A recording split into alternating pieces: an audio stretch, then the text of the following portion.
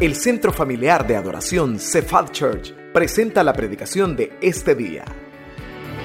Oramos para que Dios prepare su corazón para recibir palabra viva, poderosa y transformadora en este mensaje.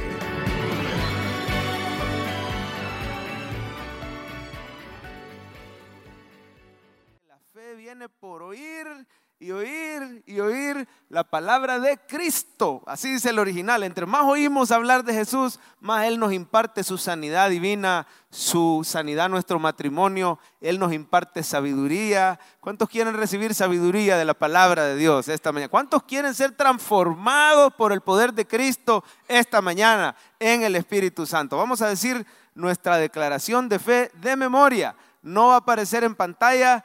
Vamos a decirla fuerte para que la oigan los que todavía no se la saben y la puedan aprender. Esto nos recuerda nuestra identidad en Cristo. Así empezamos todos los domingos antes del mensaje. Empieza con: soy un hijo de Dios. La decimos juntos a la cuenta de 3. 1, 2, 3. Dígalo fuerte. Soy un hijo de Dios. Estoy ante el trono de la gracia. Soy completamente, ¿qué más? Bendecido, favorecido y muy amado por el Dios de los cielos. ¿Cuántos le dan gracias a Jesús? Denle un aplauso esta mañana. Saludamos a nuestro amado Pastor Francisco, Pastor Alici, que nos están viendo desde casa. Dentro de poco ya se van a dirigir a la iglesia porque él predica hoy a las 11. Dios le ha regalado buena salud y predica a las 11 de la mañana. Amén. ¿Cuántos se alegran por eso? Siga orando siempre por la salud de nuestros pastores. El Señor es bueno. Vamos con un mensaje precioso hoy titulado El poder de ser optimistas en Cristo. Léalo conmigo. ¿Cuál es el mensaje? Y abra su Biblia por favor en el Salmo 126. Se va poniendo de pie cuando lo encuentre. Váyase a los Salmos y abra el 126. Salmo 126, si nos ponemos de pie, vamos a ver un salmo optimista. Y trate usted ya de ir viendo a dónde se nota el optimismo de este salmista que no es David. Este salmo se escribió mucho después de David, casi en tiempos de la cautividad. Salmo 126. Vaya notando usted el optimismo del salmista. Lo leemos en el nombre del Padre, del Hijo y del Espíritu Santo. ¿Listos? Dice: cuando Jehová hiciere volver la cautividad de Sión, ¿qué va a pasar? Seremos como los que sueñan. Entonces nuestra boca se llenará de risa y nuestra lengua de alabanza. Entonces dirán entre las naciones grandes cosas. ¿Cuántos dicen amén? Ahora dígalo usted, versículo 3. Grandes cosas ha hecho Jehová con nosotros. Estaremos. Mire la oración del 4. Haz volver nuestra cautividad, oh Jehová. ¿Cómo, iglesia? Como los arroyos del Negev. Y mire la promesa del 5. Los que sembraron con lágrimas, ¿qué te dice?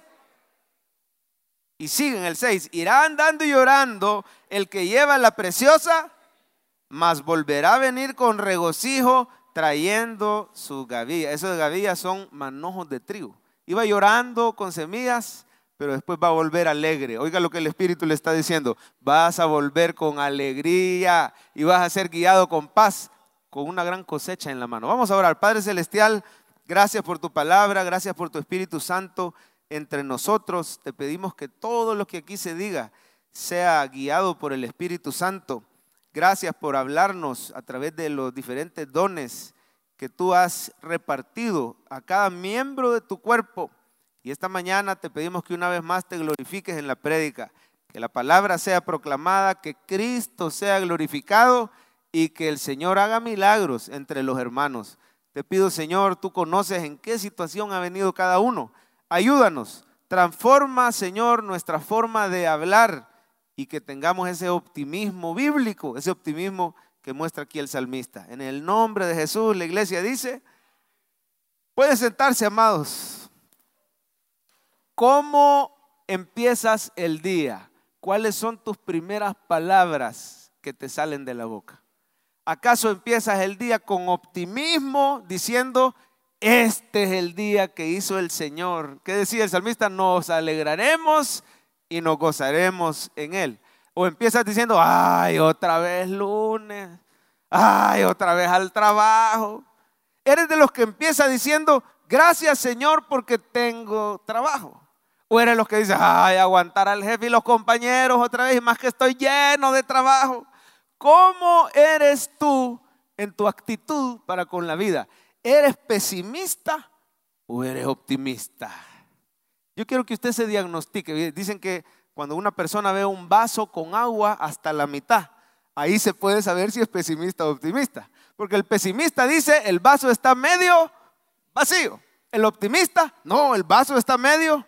¿Y sabe cómo dice el cristiano? El cristiano por fe dice, mi copa está rebosando. ¿Cuántos dicen amén? El Señor no quiere que seas optimista a la manera del mundo. El optimismo del mundo es un positivismo, es un humanismo, es una confianza en sí mismo. La esperanza de este mundo es incierta, ¿verdad? Cuando el mundo dice, bueno, yo espero que me vaya bien, yo espero que me den ese trabajo, es una esperanza incierta. Pero el optimismo del cristiano está basado en las mismas promesas de Dios. Es una expectativa certera y segura de un buen porvenir. Pero ¿cómo eres? Yo quiero mencionarte algunas frases para que te puedas diagnosticar esta mañana y seas lo más sincero posible. Si eres pesimista, si a lo mejor en tu debilidad, en tu carne, y mire, no se preocupe.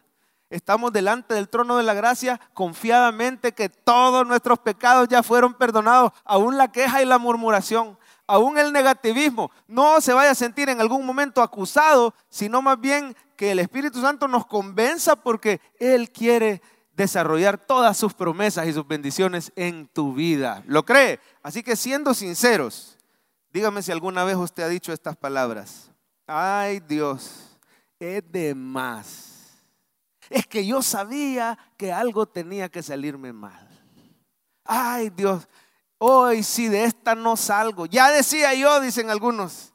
Y oiga, yo las escribí porque yo mismo las he dicho varias veces. Hasta raro se me hacía que demasiado bien iba todo. Algo tenía que salir. ¿Alguna vez has dicho la palabra bien salvadoreña? Si es que mínimo. Con la suerte, la vez pasada oí un amigo que dijo algo bien feo, pero dijo, con la suerte que yo me manejo, si rifan una penqueada, no sé si alguna vez usted habrá dicho eso, me la saco. Una rifa no me puedo sacar, pero si rifan esto, una insultada, una ultrajada, me la saco. Dicen otras personas, ya sabía yo, oiga, como que lo estaba esperando, ya sabía yo que algo así iba a ocurrir. ¿Cómo eres tú cuando te llega la adversidad? Al salmista le había llegado una gran adversidad. Y ya vamos a ver cuál adversidad era esa. Pero ¿cómo eres tú? Hay más. Hay gente que dice cuando le dan un mal diagnóstico, van al médico y el médico da un reporte que no es muy alentador. Bueno, hoy sí hasta aquí llegué. De esta no salgo. ¿Para qué voy a molestar al médico, al abogado? ¿Para qué me voy a forzar? Si por gusto. Siempre me tiene que pasar esto a mí. O palabras como, ya estoy harto, ya estoy cansado, ya no puedo más con esto. Y empezamos a repartir culpa. Es que por tu culpa empieza a generar división en la familia por una actitud negativa y pesimista. ¿Sabe cuál es el problema, hermano? Que el negativismo y el pesimismo no glorifica a Dios. Porque no hay esperanza en tu corazón. Dice que de la abundancia del corazón, háblala. Y usted tiene un nuevo corazón puesto por Dios. Pero a veces no somos congruentes. No somos coherentes con ese nuevo corazón porque nuestro hablar no refleja fe. No podemos, una persona negativa le cuesta alabar a Dios porque hasta en el culto se está quejando por algo. Mire qué bonita palabra de profecía dio el Señor ahora. ¿Cuántos oyeron lo que dijo el Espíritu? No digo lo que dijo la hermana, lo que dijo el Espíritu Santo. Amén. Venga al culto y no esté de espectador. No, usted va de ver y va de criticar, porque podemos tener esa tendencia en la carne del negativismo y no nos habíamos dado cuenta. Y con cuánto amor el Señor nos quita el velo y nos pone el espejo de la palabra. Nos dice, mira, a veces tú venís a criticar y a decir no estoy de acuerdo con eso, no estoy de acuerdo con lo otro. Claro, el culto es desarrollado por personas imperfectas y créame que si detectamos algo lo vamos a tratar de mejorar desde palabras que se dicen o desde el sonido, por ejemplo, cositas en las que hemos querido ir mejorando.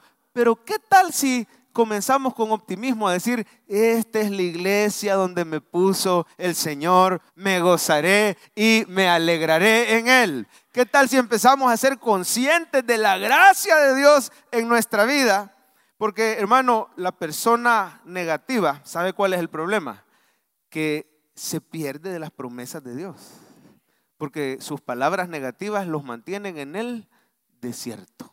¿No se acuerdan de aquel ejemplo de los 12 espías? Y hubo 10 negativos que contagiaron. Mire qué grave es el negativismo en nuestro hablar. Empiezas a debilitar y a contagiar a todo tu alrededor. Tu entorno se vuelve negativo en la casa, se vuelve negativo en la oficina. El Señor quiere que tú no seas, voy a decir algo, el Señor no quiere que tú seas un termómetro del ambiente. Él quiere que tú seas un termostato del ambiente. ¿Se entiende, hermano? ¿Qué es lo que hace el termómetro? Solo detecta. Quiero ver aquí cómo está el ambiente. Ah, no, esto está frío. Pero ¿qué es lo que hace el termostato? El termostato cambia la atmósfera, cambia la temperatura. El Señor quiere que seas optimista y cuando llegues a un lugar seas luz y no seas parte de las tinieblas. Que el Señor te use para transformar tu entorno. Pero si eres pesimista, tú vas a arrastrar tu entorno hacia abajo contigo. Dios quiere que seas optimista en Cristo. Vamos a decir la frase del día, ahí está en pantalla, léala conmigo. Dios quiere que seas optimista en Cristo. Dígaselo a su vecino, por favor, esta mañana. Dios quiere que seas, los que están en línea, Dios quiere que seas optimista. Y el optimismo cristiano no es lo mismo que el positivismo humanista, ¿verdad? El humanismo lo que hace es poner la confianza en mí, en mi capacidad, de decir, es que todo va a estar bien porque yo creo en mí, yo creo en mi capacidad, yo me voy a concentrar con pensamientos. No, eso no es optimismo cristiano.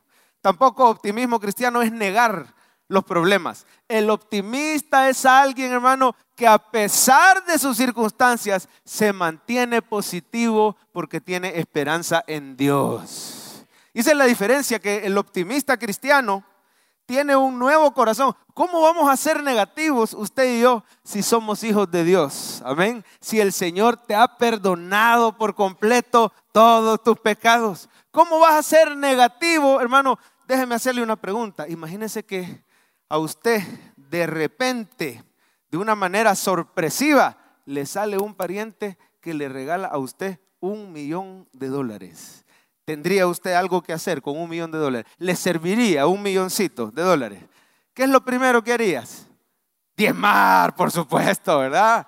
Amén. Si no dijeron diezmar, por eso no les cae el mío. Bueno, pero acuérdense que no somos salvos por el diezmo. Yo le agradezco al hermano Nahum cuántas veces nos ha motivado a que como hijos obedientes amemos al Señor y lo adoremos con nuestras ofrendas. Usted y yo somos salvos solamente en Jesucristo y diezmamos por gratitud. ¿Cuántos dicen amén? Pero imagínense que le cayera ese milloncito, le cae el milloncito. Usted estuviera feliz. Bendecís a tu papá, bendecís a tu mamá, bendecís a tu familia, bendecís a un montón de gente, pagas tus deudas, empezás con algún proyectito que has tenido. Yo sé que en Cristo la plata fuera de bendición para tu vida. Amén. Ahora tú salís ese día y de repente un vecino te sale enojado. ¿Te podría sacar de tus casillas ese vecino? No. Llegas a tu trabajo y hay algunos problemas ahí. ¿Te quitarían el gozo y la paz esos problemas? No. Ahora quiero que sepas que tú tienes algo más valioso que $1.000.000. Tienes la vida eterna en Cristo Jesús. Tu Padre es el dueño del oro y la plata. Te ha dado su Espíritu Santo. Tienes un tesoro en vasos de barro. Tienes una familia espiritual. Voltea a ver a su alrededor. Esta es su gran parentela. Esta es su gran familia en Cristo. Tienes las promesas de Dios. Tienes un futuro glorioso, iglesia linda. No puedo decir lo mismo del mundo. Estamos estudiando Apocalipsis los miércoles y al mundo no le espera un buen porvenir. Pero en medio de todo eso, usted y yo tenemos un futuro glorioso. Entonces nada te tiene que quitar ese optimismo. Diga conmigo, Dios quiere que yo sea optimista en Cristo.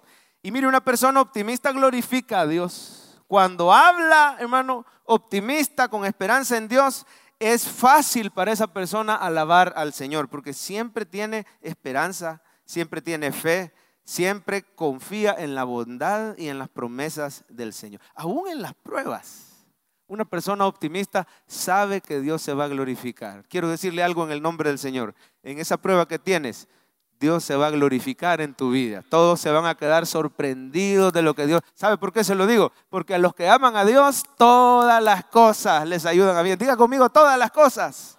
Todas las cosas, incluye las pruebas. Ante los retos de la vida, la persona optimista contagia a los demás de fe, de esperanza. La persona optimista es alguien que levanta a su familia, no se achicopala ante los retos de la vida. Mire, Dios quiere darle a usted un tesoro esta mañana, que es la fe, el optimismo, la esperanza, que venga lo que venga, Dios te va a levantar y te va a sacar. Y sabe que cuando usted es optimista, no solo trae cumplimiento de las promesas del Señor. Cuando usted es optimista, recibe fuerza. ¿Cómo dice la Biblia? El gozo del Señor es nuestra fuerza. No estén tristes, dice, porque el gozo del Señor es tu fuerza. O sea, sí hace una gran diferencia en tu vida el hablar optimista con la esperanza puesta en el Señor. También dice que los que esperan en Jehová tendrán nuevas fuerzas. Correrán y no se cansarán. Caminarán y no se fatigan, levantarán alas como las águilas. El Señor quiere que triunfe, que reine en cada área de su vida. No es que no vayan a haber pruebas, es que en esas pruebas Dios se va a glorificar.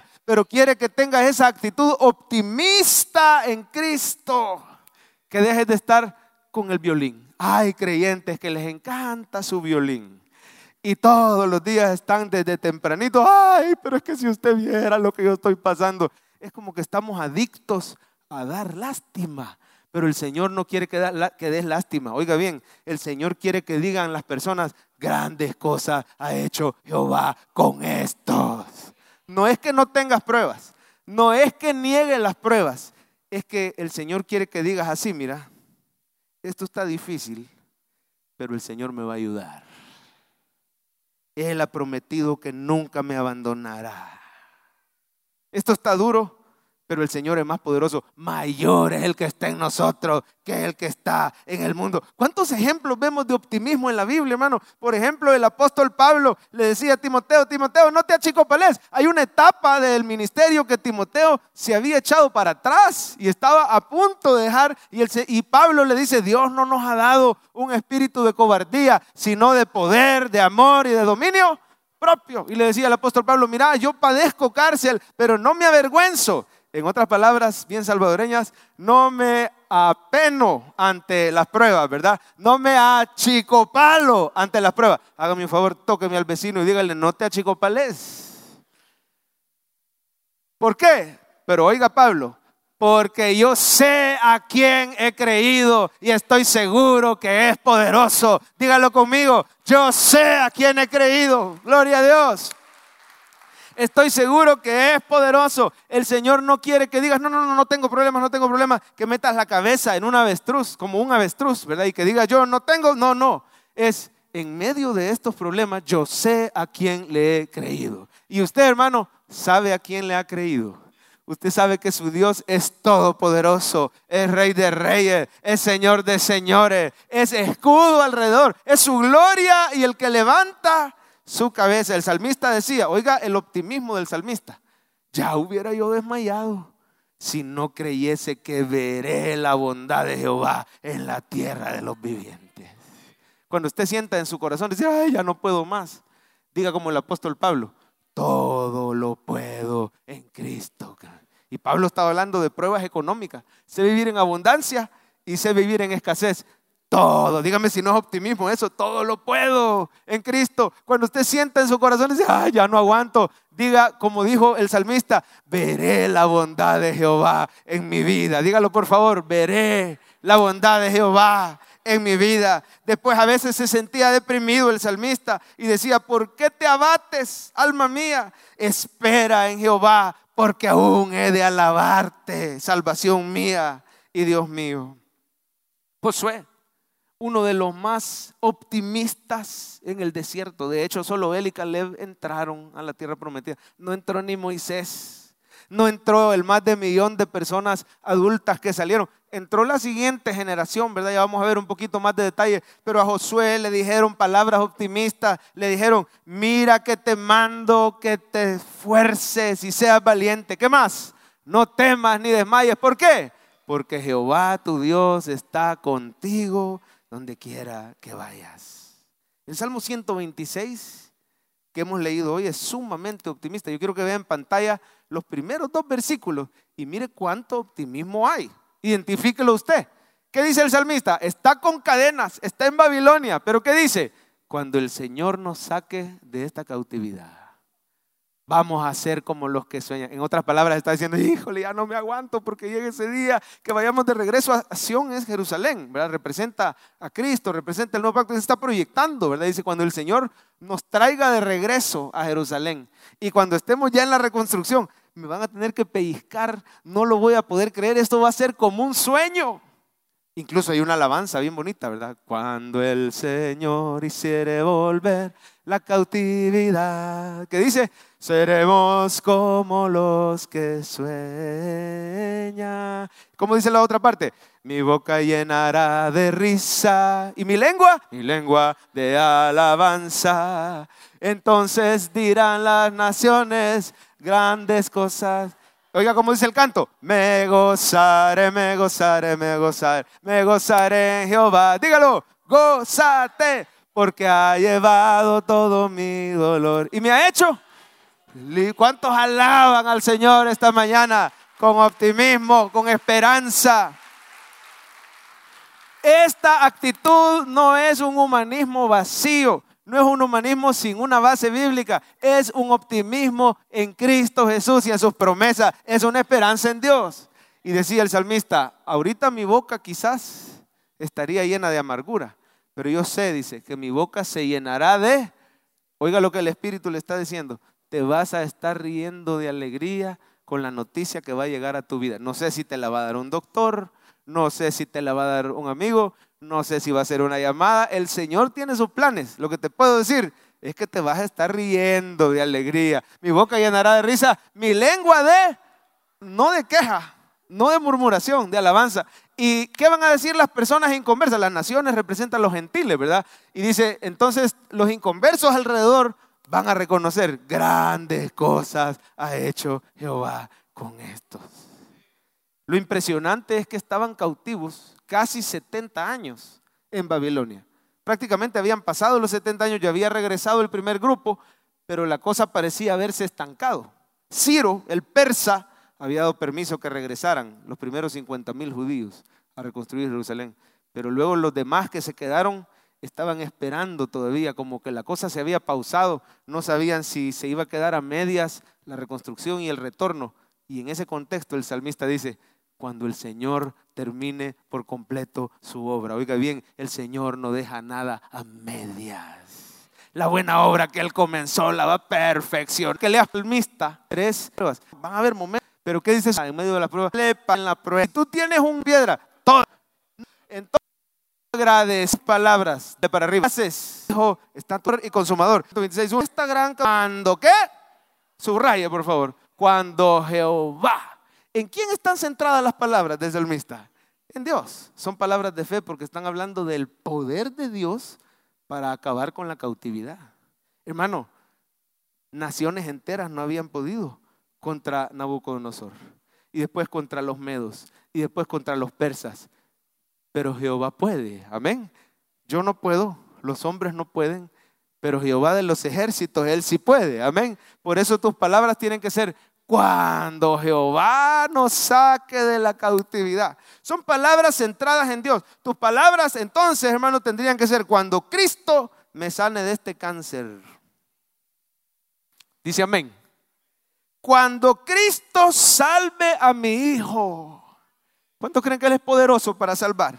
Cuando Cristo restaure, ojo, tus palabras pueden ser iguales a los 10 espías. Ay, ¿para qué el Señor nos trajo a este desierto? Vámonos de regreso al mundo. No, tiene que ser cuando el Señor nos introduzca en esa tierra prometida. Cuando el Señor nos traiga de regreso, centradas en Cristo. Cuando Cristo me saque de esta deuda. ¿Cuántos dicen amén? Cuando Cristo rompa estas cadenas en mí. Acuérdense que Dios llama a las cosas que no son como si fueran. Ya han oído ustedes un canto precioso que dice: mil gracias yo te doy, Señor, mil gracias de mi corazón. Mira, habla del sacrificio, dice: mil gracias porque has enviado, ¿a quién? A Jesús por mí. Ahora oiga, a partir de ese sacrificio, ahí vienen las palabras de fe. Dice: y hoy que el débil diga fuerte soy, que el pobre diga rico soy. ¿Por qué? Por lo que Dios ha hecho por mí y en mí. ¿Cuántos alaban al Señor por su gracia, por su obra, por su sacrificio? Este día estamos exaltando a Cristo Jesús, que te amó tanto, que dio su vida por ti en una cruz, resucitó al tercer día y por eso eres un hijo de Dios. Tienes las promesas del Señor, por eso puedes hablar palabras de fe centradas en Dios. Que digan: cuando Cristo. ¿Qué más? ¿Cómo tienen que ser sus palabras? Son palabras que anticipan con certeza un futuro glorioso y dichoso. Mire por favor, dice el salmista: seremos como los que sueñan. Va a ser un sueño. Yo creo que subraya unas palabritas en el versículo 2.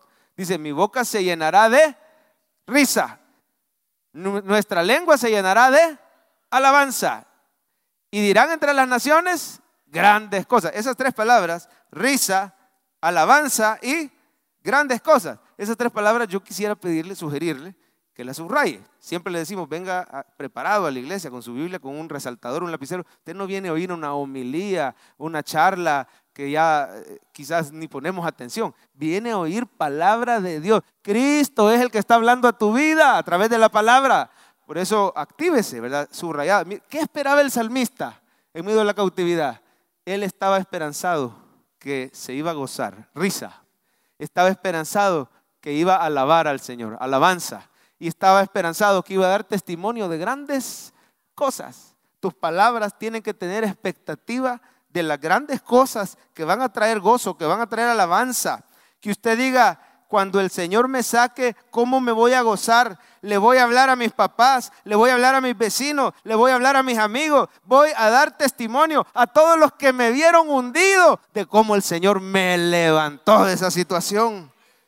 Llene su boca de palabras de fe. Vamos a practicar. Yo le voy a poner unas aquí en pantalla que usted puede hacer las suyas, puede hacer las propias. Pongamos, Coqui, las palabras de fe. Cuando usted en una prueba diga lo siguiente, si quiere tomarle foto: mi Dios es poderoso. A ver, ¿por qué no lo dice pero en voz alta? Dígalo: mi Dios es poderoso. Él me va a sostener. Él me dará la fuerza. Él me dará la salida. Me gozaré y daré. Va, ahí déjelas en pantalla. ¿Se fija usted la gran diferencia por ejemplo, con decir: ay Dios, ¿por qué a mí otra vez? Señor, ¿cómo permite? Usamos el nombre de Dios pero para reclamarle, ¿verdad? No, dice: mi Dios es poderoso. Mi Dios, como decía Pablo cuando estaba en necesidad económica, allá a los filipenses les dijo: mi Dios pues suplirá todo lo que te falte conforme a su riqueza. Palabras optimistas, basadas en el Señor, basadas en las promesas. Hay gente, hermano, que no se da cuenta que su hablar negativo lo mantiene en el desierto. ¿Por qué sigo dando vuelta y vuelta y vuelta en el desierto? Por la misma razón que los israelitas. Esos 10 espías, ¿se acuerda que hubo un momento que mandó Moisés a espiar la tierra prometida? Iban 12 espías. Y de esos 12, solo 2 de ellos, Josué y Caleb, venían con un reporte optimista. Y vieron lo mismo, pero la diferencia estaba adentro. Tenían un espíritu diferente. Diga conmigo: un espíritu diferente. Que habla estas palabras. La gracia del Señor en ti te ha dado un espíritu diferente. Por eso tus palabras tienen que ser diferentes. Oiga, el problema de las palabras negativas es que es como que fuéramos inconversos. Así de grave es. Porque ¿qué dice la palabra? Si confesas con tu boca que Jesús es el Señor y crees en tu corazón, están las dos. De la abundancia del corazón habla la boca. Si la fe es verdadera, las palabras van a ser de fe. ¿Y qué dijeron los 10 incrédulos? Los 10 que se quedaron en el desierto 40 años y al final no entraron. Que dijeron: no, esa tierra está terrible. Mira, o sea, de estar bonita está bonita, pero es mentira. es imposible, no vamos a entrar. A gigantes de este vuelo les parecíamos langostas. Nosotros nos sentíamos como langostas y así les parecíamos a ellos. Un hablar negativo. ¿Sabe lo que empezó a pasar? Que todo el pueblo se empezó a contagiar. Es como un virus, el negativismo. Es como un fuego que va incendiando la fe. Hasta que el pueblo entero querían apedrear a Moisés y volverse a Egipto. Oiga, hermano, ese día hubo una gran mortandad por el juicio de Dios ante la incredulidad. Ese día el Señor dijo, ninguno de estos va a entrar, solo van a entrar los hijos para que vean que yo sí soy poderoso para meter a sus hijos. Porque ellos estaban diciendo, ay, nuestros hijos van a morir en el desierto. Ah, de verdad, pues tus hijos sí van a entrar, pero vos no vas a entrar. Por tu hablar negativo, por contagiar a los demás. Solo hubo dos que sí iban a entrar, Josué y Caleb. ¿Cómo fueron las palabras de Josué y Caleb? Es cierto que son gigantes, pero nuestro Dios es más poderoso. Y el Señor ha dado una tierra en gran manera buena. Nosotros los comeremos como pan. Cuando usted no mira sus circunstancias, mira al Señor y habla palabras de fe. ¿Qué tienen en común? Un estudio que hicieron de sobrevivientes de todo tipo de cáncer. Oiga esto: cáncer de hígado, cáncer de piel, cáncer de intestino y otros que se consideran incurables, como el de páncreas, pulmón, cerebro y estómago. Diferentes clases de cáncer, diferentes personas, diferentes trasfondos, diferentes contextos y países, diferente alimentación, diferentes tratamientos. Todo es diferente, pero había una cosa en común en todos los sobrevivientes. Gente que le dijeron, tenés 6 meses de vida y llevan 4 años, 5 años. ¿Qué tienen en común? Una actitud positiva. Llega el doctor. ¿Cómo estás? ¿No te sentís mal con el tratamiento? Aquí estamos, doctor. Esto no me va a vencer. Yo voy a salir. Y más si sos cristiano, ¿verdad? Aquí estamos hablando de optimismo cristiano. En el nombre de Jesús, esta enfermedad no me vence. Cristo ya pagó en la cruz. Por su llaga fuimos nosotros curados. Gente optimista. Pero la gente que dice, ay Dios, y ya tiene hasta imágenes mentales en la caja. Y a saber, de seguro la fulanita ni va a llegar. Con pensamientos así, negativos. Y el otro me va a quedar debiendo. No. El Señor me va a sanar y le voy a ir a cobrar, ¿verdad? Así que en el nombre de Jesús. ¿Cuántos alaban al Señor esta mañana? Denle un aplauso a Él. Palabras de fe. Número 2. Número 2. Aférrese a las promesas del Señor. Oiga, hermano, usted es hijo de Dios y es heredero de Dios. Lo voy a decir de nuevo porque solo un hermano se alegró. Es heredero de Dios.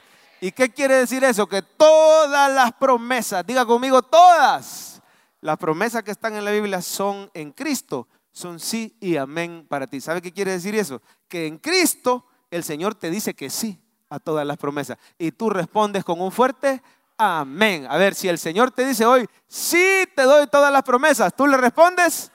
Amén, apropiese, pero tiene que conocer las promesas y si es posible decir esas promesas en voz alta, ¿verdad? Porque dice la palabra, si tuvieres fe como un granito de mostaza, tú le dirías. La verdadera fe habla, ¿verdad? Yo creo en mi corazón que Jesús es el Señor, pero yo confieso con mi boca que Jehová le levantó de los muertos. Así que conozca y apropiese de esas promesas. Por ejemplo, mire el salmista, ahí en su Biblia, a cuál promesa se aferró. Versículo 5. Dice esta promesa, los que sembraron con lágrimas, ¿qué promete? Con regocijo segarán. Te está hablando el Señor, hermano. Tú que has llorado, tú que has derramado lágrimas, dice ahí que con regocijo. No sé si quieres subrayar con regocijo porque se repite 2 veces. Hay que ponerle atención a esa palabra.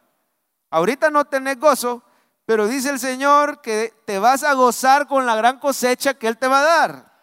Mira el 6, irá andando y llorando, lágrimas, llorando. El que lleva la preciosa semilla, más volverá a venir, ¿qué dice? Otra vez subráyelo, trayendo sus gavillas, que dijimos que quiere decir manojos de trigo. ¿Sabe lo que está diciendo esta promesa, hermano? Que cada lágrima que has derramado es una semilla de grandes bendiciones futuras. El sufrimiento del cristiano no es en vano. Así como el sufrimiento de Cristo no fue en vano. Dice amén.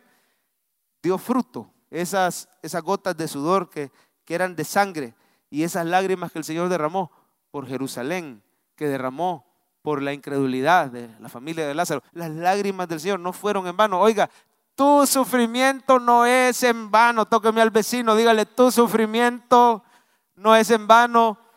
En esas áreas donde has derramado lágrimas, te espera una gran cosecha de bendición. A ver, ¿en qué áreas de tu vida has derramado lágrimas? ¿Ha sido por salud? ¿Ha sido por una debilidad? En cada área donde has llorado, te espera una gran cosecha de bendiciones. No lo digo yo, lo dice la palabra de Dios. Los que sembraron con lágrimas, vas a cosechar con regocijo. Vas a regresar a este mismo lugar con las manos llenas de trigo, te lo dice el Señor. Pero ponga su esperanza en las promesas. Es lo importante de conocer. Hay un hermano de esta iglesia que pasó un juicio injusto. Alguien por enemistad le metió una demanda y lo peor es que era de tipo penal. Entonces él podía ir preso injustamente. Bueno, fue una cosa tan terrible. Tenemos permiso del hermano para comentar porque ya terminó el proceso para honra y gloria del Señor. Pero mire, hasta testigos falsos le habían puesto. Y él decía, ¿cómo se atreven a mentir con tal descaro en mi cara y en la cara del juez y de todos los demás, diciendo cosas? Ni siquiera me conocen, ni yo los conozco, jamás los he visto. Era obvio que era una trampa, una cosa terrible, una injusticia. Y este hermano se acordó de una promesa que está en Isaías 54:17, ningún arma forjada contra ti. A ver, ¿por qué no la lee? Diga, ningún arma forjada contra ti prosperará. Y condenarás toda, ¿qué dice? Lengua que se levante contra ti en juicio. Esta es la herencia de los siervos de Jehová y su salvación de mí vendrá. En el original dice su justicia de mí vendrá. O sea, esto aplica para los justificados. Mire que es Isaías 54 y el 53 ha hablado del sacrificio del Hijo de Dios. Mas él herido fue por nuestras rebeliones, molido por nuestros pecados, el castigo de nuestra paz fue sobre él, por su llaga fuimos nosotros. Es el 53 el sacrificio y el 54 es la herencia de los justificados. Ningún arma. Oiga, esa promesa dice que nunca te van a atacar. Dice que nunca van a hacerte injusticias. No, se van a levantar falsos testigos. Se van a forjar armas, pero dice ningún arma forjada prosperará y toda lengua va a ser condenada en juicio. Puede durar un tiempo tu prueba, pero el Señor pelea por sus hijos y los defiende. El ángel de Jehová acampa. Otra promesa.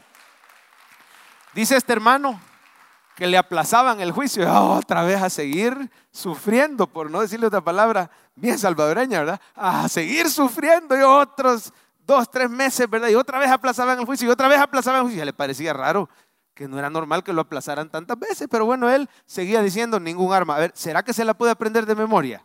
Dele una miradita, 10 segundos, vale la pena que memorices la palabra. Quítala, Coqui, un ratito.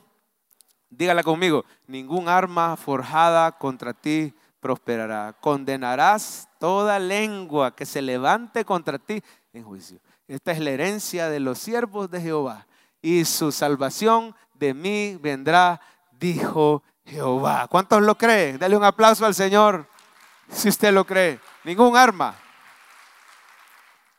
¿Va a creer usted que llega el día de la audiencia final y nadie se presentó?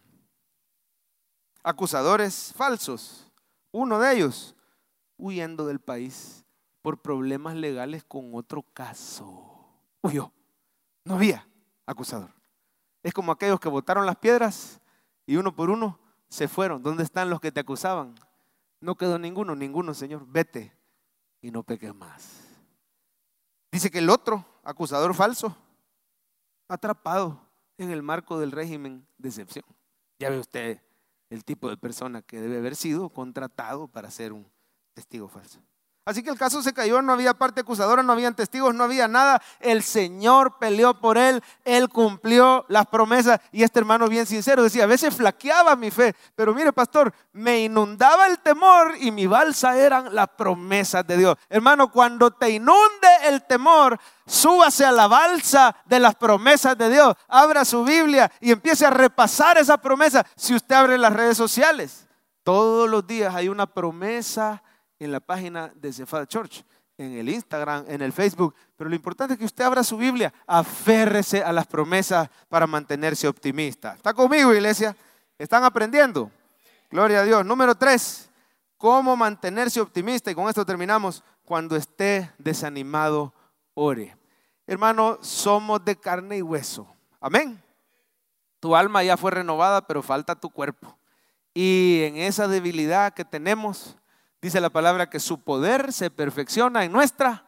A veces vas a flaquear, aún hablando positivo, aún conociendo las promesas. Van a haber veces, y me temo que bien seguido, porque somos débiles. ¿Cuántos dicen amén? Que vas a necesitar acercarte al trono de la gracia para alcanzar misericordia y hallar gracia. Yo quiero que usted vea la oración que hizo el salmista. Se ve como que flaqueó. Ponernos el 4, Jorgito, versículo 4. Vaya, se fija, antes que lo leamos, se fija que venía diciendo: cuando el Señor nos saque, hombre, nos vamos a reír, vamos a dar testimonio, pero de repente como que flaqueó. Y yo, híjole, ¿y será que de verdad el Señor nos va a sacar? Porque la cautividad, quizás Ciro se echó para atrás. ¿Qué pasó? Pero empieza a orar. ¿Y cuál es su oración? Léala conmigo. Señor, haz volver nuestra cautividad como los arroyos del Negev. ¿Sabe usted cuáles son los arroyos del Negev? En la Biblia hay que poner atención a las imágenes, a los dibujos, por decirlo así, a los símbolos. Los arroyos del Negev, unos ríos que cada 6 o 7 años atraviesan los desiertos. Y aunque el desierto esté seco y árido, cuando pasan los arroyos del Negev, pasa algo sorprendente. Yo quiero que vean en pantalla el desierto de Atacama. Esto está en Chile. Ocurre solamente cada 7 años. Y cuando los arroyos pasan por el desierto de Atacama, así como pasaban por el desierto del Negev, el desierto florecía. Dios le quiere decir a alguien: ore, porque el río de mi espíritu va a hacer florecer tu desierto. Cuando estés afligido, ore. Tenemos un Dios todopoderoso. Cuando el salmista está diciendo: haz volver nuestra cautividad como los arroyos del Negev, él está diciendo: Señor, yo estoy convencido de tu poder. Yo estoy convencido que tú das vida. Yo estoy convencido que eres poderoso para hacer florecer el desierto. Yo no sé qué desierto estás pasando, pero si oras, el Señor te va a llenar con su espíritu. Si vienes a la iglesia y adoras, el Señor te va a llenar con su espíritu. Y esos ríos de agua viva van a hacer que salgas de ahí con optimismo y con esperanza. Estamos en 2023, el año de la llenura del espíritu. A ver, dígalo conmigo: 2023, el año de la... Ay, pastor, y solo este año. No, es que este año le vamos a poner un énfasis para que esto ya se vuelva parte de tu vida. La Biblia dice: no os embriaguéis con vino, en lo cual hay disolución. Antes bien, sed. No vas a resolver nada cuando estés afligido yéndote a beber con los amigos. No vas a resolver nada. Y perdone que lo diga, pero, ay, pastor, pero ¿y los cristianos? Si somos seres humanos, somos débiles, fallamos, flaqueamos. Pero el Señor te quiere orando. El Señor te quiere embriagado del vino nuevo. El Señor te quiere lleno del Espíritu Santo, porque esa llenura va a derramar esperanza en ti. Mire cómo lo dice el apóstol Pablo a los tesalonicenses. Dice: estén siempre gozosos. ¿Y qué dice? Orad sin y dad gracias. Yo quiero que usted vea que en el centro de ese versículo es el 17, ese pasaje. ¿Cómo voy a hacer para atrás? Ahí déjalo, Coqui. ¿Cómo voy a hacer para estar siempre gozoso? ¿Cómo voy a hacer para estar siempre agradecido? ¿Cuál es la clave? 17. Orad sin cesar. Si yo tengo una vida de oración, y no solo se refiere a orar, Padre nuestro que estás en los cielos, sino a derramar tu corazón delante del Señor, a adorarle. Y si es posible, tú solo en la casa o en el carro, pero también aquí en la iglesia. Cuando tú oras sin cesar, siempre vas a tener gozo y el Señor te va a llenar. Mire, por favor, Él te va a llenar de esperanza, como dice Romanos 5:5. Dice, lea conmigo: la esperanza no avergüenza. Dígalo conmigo: la esperanza no avergüenza, porque el amor de Dios, oiga, ha sido derramado en nuestros corazones. ¿Cómo, iglesia? Por Él. Ahí está la clave. Cuando tú eres lleno, una cosa es que el Espíritu Santo viva adentro de mí y otra cosa es que yo sea lleno del Espíritu. Por eso Pablo dice: sean llenos del Espíritu. También dice: anden en el Espíritu. Entonces, una cosa es que yo me tome un vaso con agua, el agua está dentro de mí. La otra cosa es que yo me tire a la piscina y me sumerja en el Espíritu, que me llene, me empape. El Señor nos quiere saturados de su Espíritu Santo. Dice amén. ¿Por qué? Porque vas a tener esperanza que no avergüenza. Cuando usted se sienta flaquear, Oiga, lo voy a decir así de claro. Cuando a veces dudes de las promesas de Dios, fallamos, dudamos. Yo no le voy a decir que siempre vamos a tener una super fe. A veces fallamos. Váyase a orar, váyase a adorar a Dios. Ponga una alabanza, véngase al culto aunque no tenga ganas. Y yo le quiero decir algo a los hermanos que están en línea. Yo les agradezco por sintonizarnos, pero yo siento en mi corazón que no le voy a decir que esto es temporal, porque esto está llegando fuera de nuestro país, fuera de nuestra frontera. Pero lo que deseamos es que la gente se congregue allá en su país o aquí en El Salvador, vengan a su iglesia presencial. Hay algo especial en congregarse. Mirad cuán bueno y cuán delicioso es habitar los hermanos juntos en armonía. Tú necesitas congregarte en persona. Y si allá donde estás hay una iglesia local, sería mejor que fueras a tu iglesia. ¿Por qué? Porque ahí en esa oración el Señor te llena. Mire uno más. Romanos 15:13, mire cómo el Espíritu nos da abundancia y el Dios de esperanza os llene de todo gozo y ¿qué más? Y paz en el creer. Oiga, para que abundéis en esperanza. ¿Cómo vamos a abundar en esperanza? Por el poder del Espíritu. Hágame un favor y diga, Dios quiere que yo abunde en esperanza. Dígalo en este momento, Dios quiere que yo, optimismo cristiano. Pero el poder del Espíritu Santo es el que nos imparte ese optimismo. Quiero abrir mi corazón con ustedes en algo un poquito, para mí es delicado, pero créanme que lo digo con todo respeto. Uno de estos días fuimos al centro histórico y pues bien bonito han dejado, de noche se ve más bonito todavía, está bien seguro. Anda uno con el celular y puede tomar fotos y todo.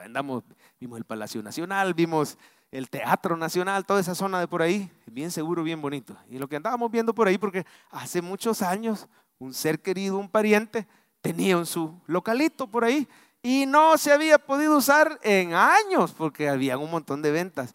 Y de repente, por primera vez en años, le digo, desde el siglo pasado, ya se ve el local y logramos llegar ahí. Entonces este pariente lo está renovando y fuimos a ver el local y dije yo, bueno, tal vez se pase el diezmo, este ser querido, vamos a ir a orar por el local, ¿verdad? Porque lo va a alquilar por primera vez en años. Era broma lo del diezmo, pero sí fuimos al centro y en lo que andábamos viendo, fíjese que simplemente por curiosidad, a mí me habían dicho que abajo de la catedral metropolitana está la cripta de este personaje tan conocido, tan emblemático, tan famoso. Hay carreteras que tienen su nombre, hay aeropuertos que tienen su nombre. Ya usted sabe, si no la captó, ni modo, ahí lo vuelve a oír.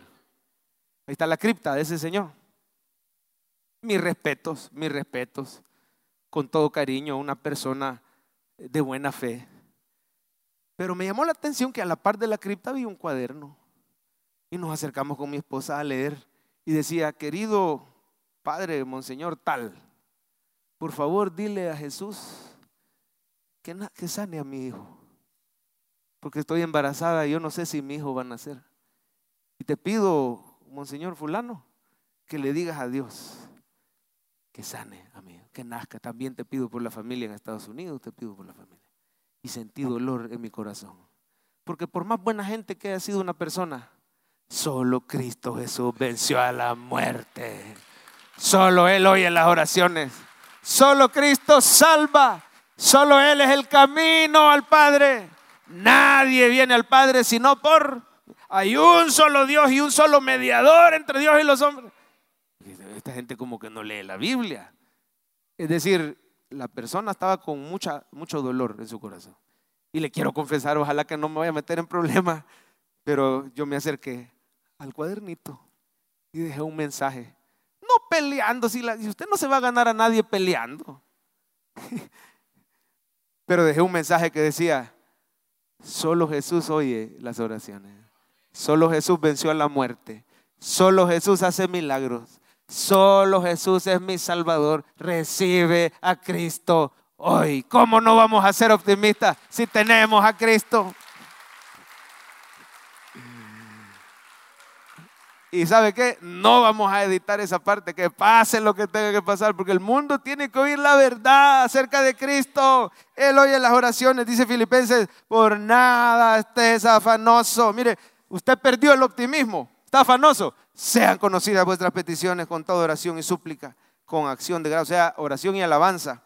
¿Y qué va a pasar? la paz de Dios, que sobrepasa entendimiento, guardará corazón y pensamientos en Cristo. Orando, te vas a mantener optimista. Hemos aprendido el Salmo 126, que Dios quiere que seas optimista. Van a pasar los hermanos de alabanza, poneme el resumen, Jaco, aquí por favor. Dios quiere que seas optimista. ¿Y cómo lo hacemos? Palabras enfocadas en Dios, en un futuro glorioso, ¿verdad? Aférrese a las promesas y ore todos los días. Y el Espíritu Santo va a poner esa esperanza. No sé si cantamos cuando el Señor hiciere volver la cautividad. Probemos, si menor, probá si menor. Vamos a estar de pie, iglesia, y vamos a cantar esa alabanza rápidamente porque ya el tiempo nos avanzó. Tenemos 2 minutos. Cuando el Señor hiciere volver la cautividad. Dígale conmigo. Seremos como los que sueñan. Cuando el Señor hiciere volver. Esperamos que este mensaje haya sido de bendición para su vida. La Biblia dice que Dios es santo y el ser humano es pecador, pero en su gran amor, el Padre envió a Jesucristo a morir en la cruz para pagar por nuestros pecados. Luego lo resucitó para darnos vida eterna. Si usted cree en Cristo como Salvador y Señor, hable con Él diciendo: me arrepiento, perdona mis pecados, te ruego que me salves. Ponga su fe en Él y crea que solo Cristo le puede salvar. Bienvenido a la familia de Dios. Le invitamos a congregarse en Cephal Church los domingos a las 7 a.m., 9 a.m., 11 a.m. y 5 p.m. Visite nuestro sitio web cephadchurch.org o búsquenos en las redes sociales como Cephal Church. Dios le bendiga.